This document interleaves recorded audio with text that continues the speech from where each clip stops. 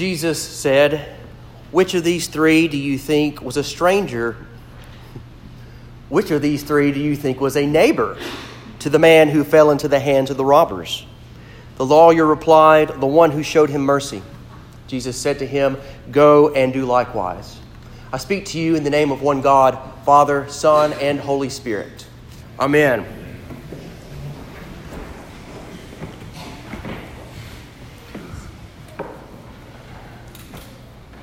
The public schools had just integrated in a Mississippi town.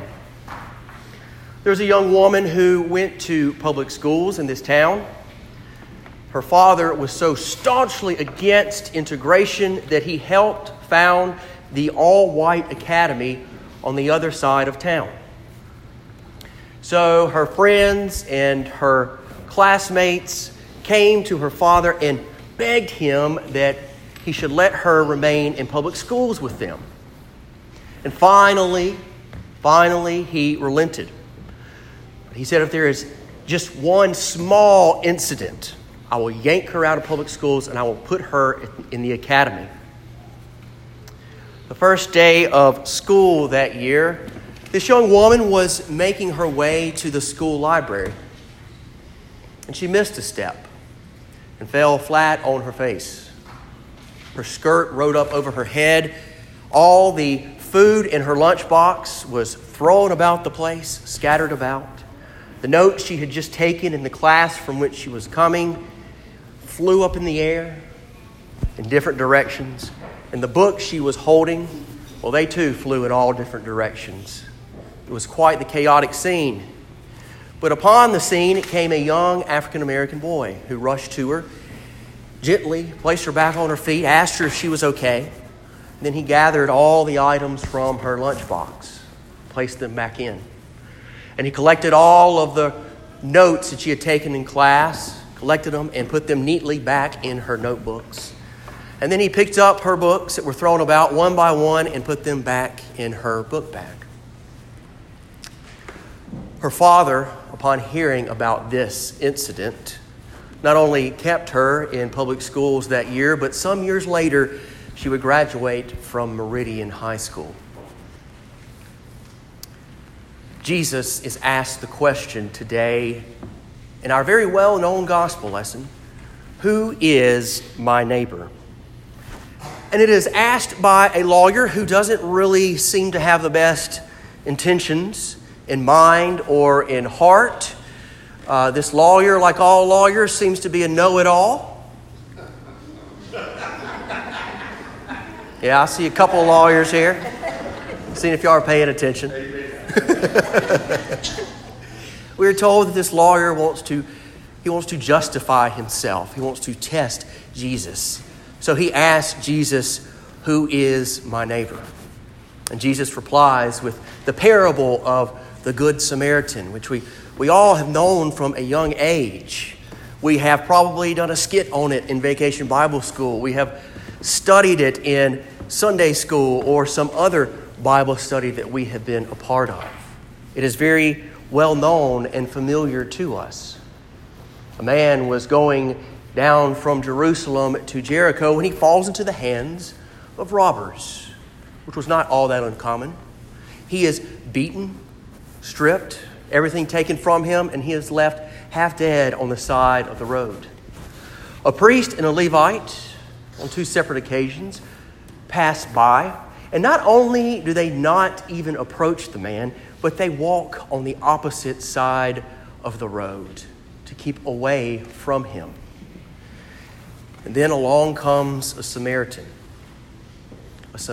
who pours oil and wine on his wounds, a Samaritan who dares to approach him, a Samaritan who put himself in harm's way. And he took him up, put him on his own animal, as we are told, takes him to an inn and tells the innkeeper, spend whatever you have to spend to make him better, and I will repay you what more you spend upon my return. Who is our neighbor? Who is our neighbor? It is a question that we often wrestle with. It is a question that the answer to may not always be the popular answer. It may not always be the answer we think it should be or the answer we want it to be. Who is our neighbor? To put this parable, to put this story into context, we have to understand the relationship between Jews and Samaritans. They did not like each other. They despised each other, in fact. Jews considered Samaritans half-breeds, unclean, heretics.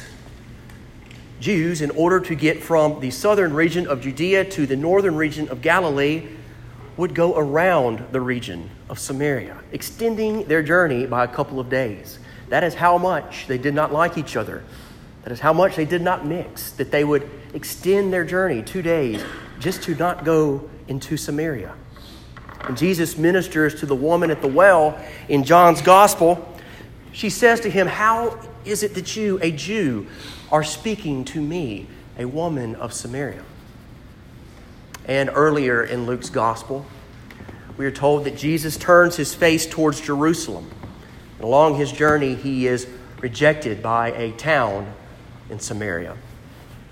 So again, it was not a very good relationship. They were not exchanging Christmas cards with one another. This lawyer stands up and says, "Who is my neighbor?" It is not the priest or the Levite. It's not the high in society, the esteemed in society. It's the social outcast, the unclean, the marginalized Samaritan who ends up showing compassion and mercy, showing God's compassion and mercy. Many of the sermons I preach, I have come to find out, are sermons that I need to hear. They are sermons that I need to hear myself say. So many times when I'm preaching to you all, I'm preaching to myself as well. Especially on a day like today when this question is posed, who is my neighbor? I need to be reminded today of who is my neighbor. I need to be reminded of who God calls me to show compassion and mercy and love towards. Who is my neighbor? If I respond, the person in the pew next to me, then I have responded correctly and I'm living out the gospel of Jesus Christ. If I respond, the person who eats lunch every day at Stew Pot and Our Daily Bread, then I have responded correctly and I'm living out the gospel of Jesus Christ. If I respond with the LGBT member, I am living out the gospel of Christ. If I know that my neighbor is the Hindu, the Buddhist, the Muslim, the Jew, or the atheist, if that's my neighbor, and I know that I have responded correctly and I'm living out the gospel of Jesus Christ. If it's the stranger, if it's the refugee, if it's the outcast, the marginalized, like this Good Samaritan, if it is the inmate in cell 4 at Parchment on death row, then I have responded correctly. That is my neighbor, and I'm living out the gospel of Jesus Christ. On this day, I need to be reminded of who my neighbor is and who it is that God calls me to love and to show mercy and compassion towards. By virtue of our baptism, we are called into a radical way of life, a radical way of life set apart from the rest of society, to show radical grace, to pour out radical mercy and compassion upon all persons, regardless of who they may be.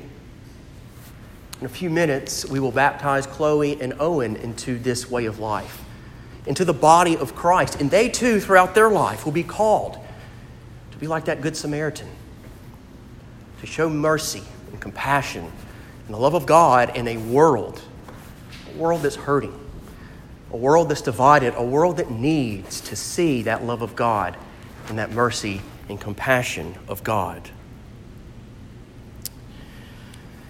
Before they are baptized, we will renew our baptismal covenant.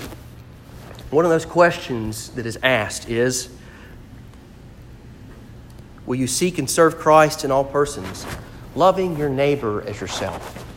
And each time we respond, we will with God's help. With God's help, we can love all persons as God loves us. With God's help, we can love all persons who society says do not deserve our love because God loves us. And yes, we do it with God's help because we fall short often. We fall short often, but yet our call as baptized Christians into this radical way of life is to show mercy and compassion towards all people. C.S. Lewis once said, "Next to the Blessed Sacrament itself, your neighbor is the holiest object presented to your senses." Next to the Blessed Sacrament itself, next to communion, next to this table, next to what we do every Sunday in this space, communion, walking together as the people of God, receiving the body and blood of our Lord Jesus Christ and being redeemed and renewed time and time again. Next to that, the holiest object presented before us is each other, is the other. Who is your neighbor? That's the question I leave with you today. Who is my neighbor? Who are we to show mercy and compassion towards? Well, Jesus would tell us, all persons. So let us go from this place. Let us go and do likewise. Amen.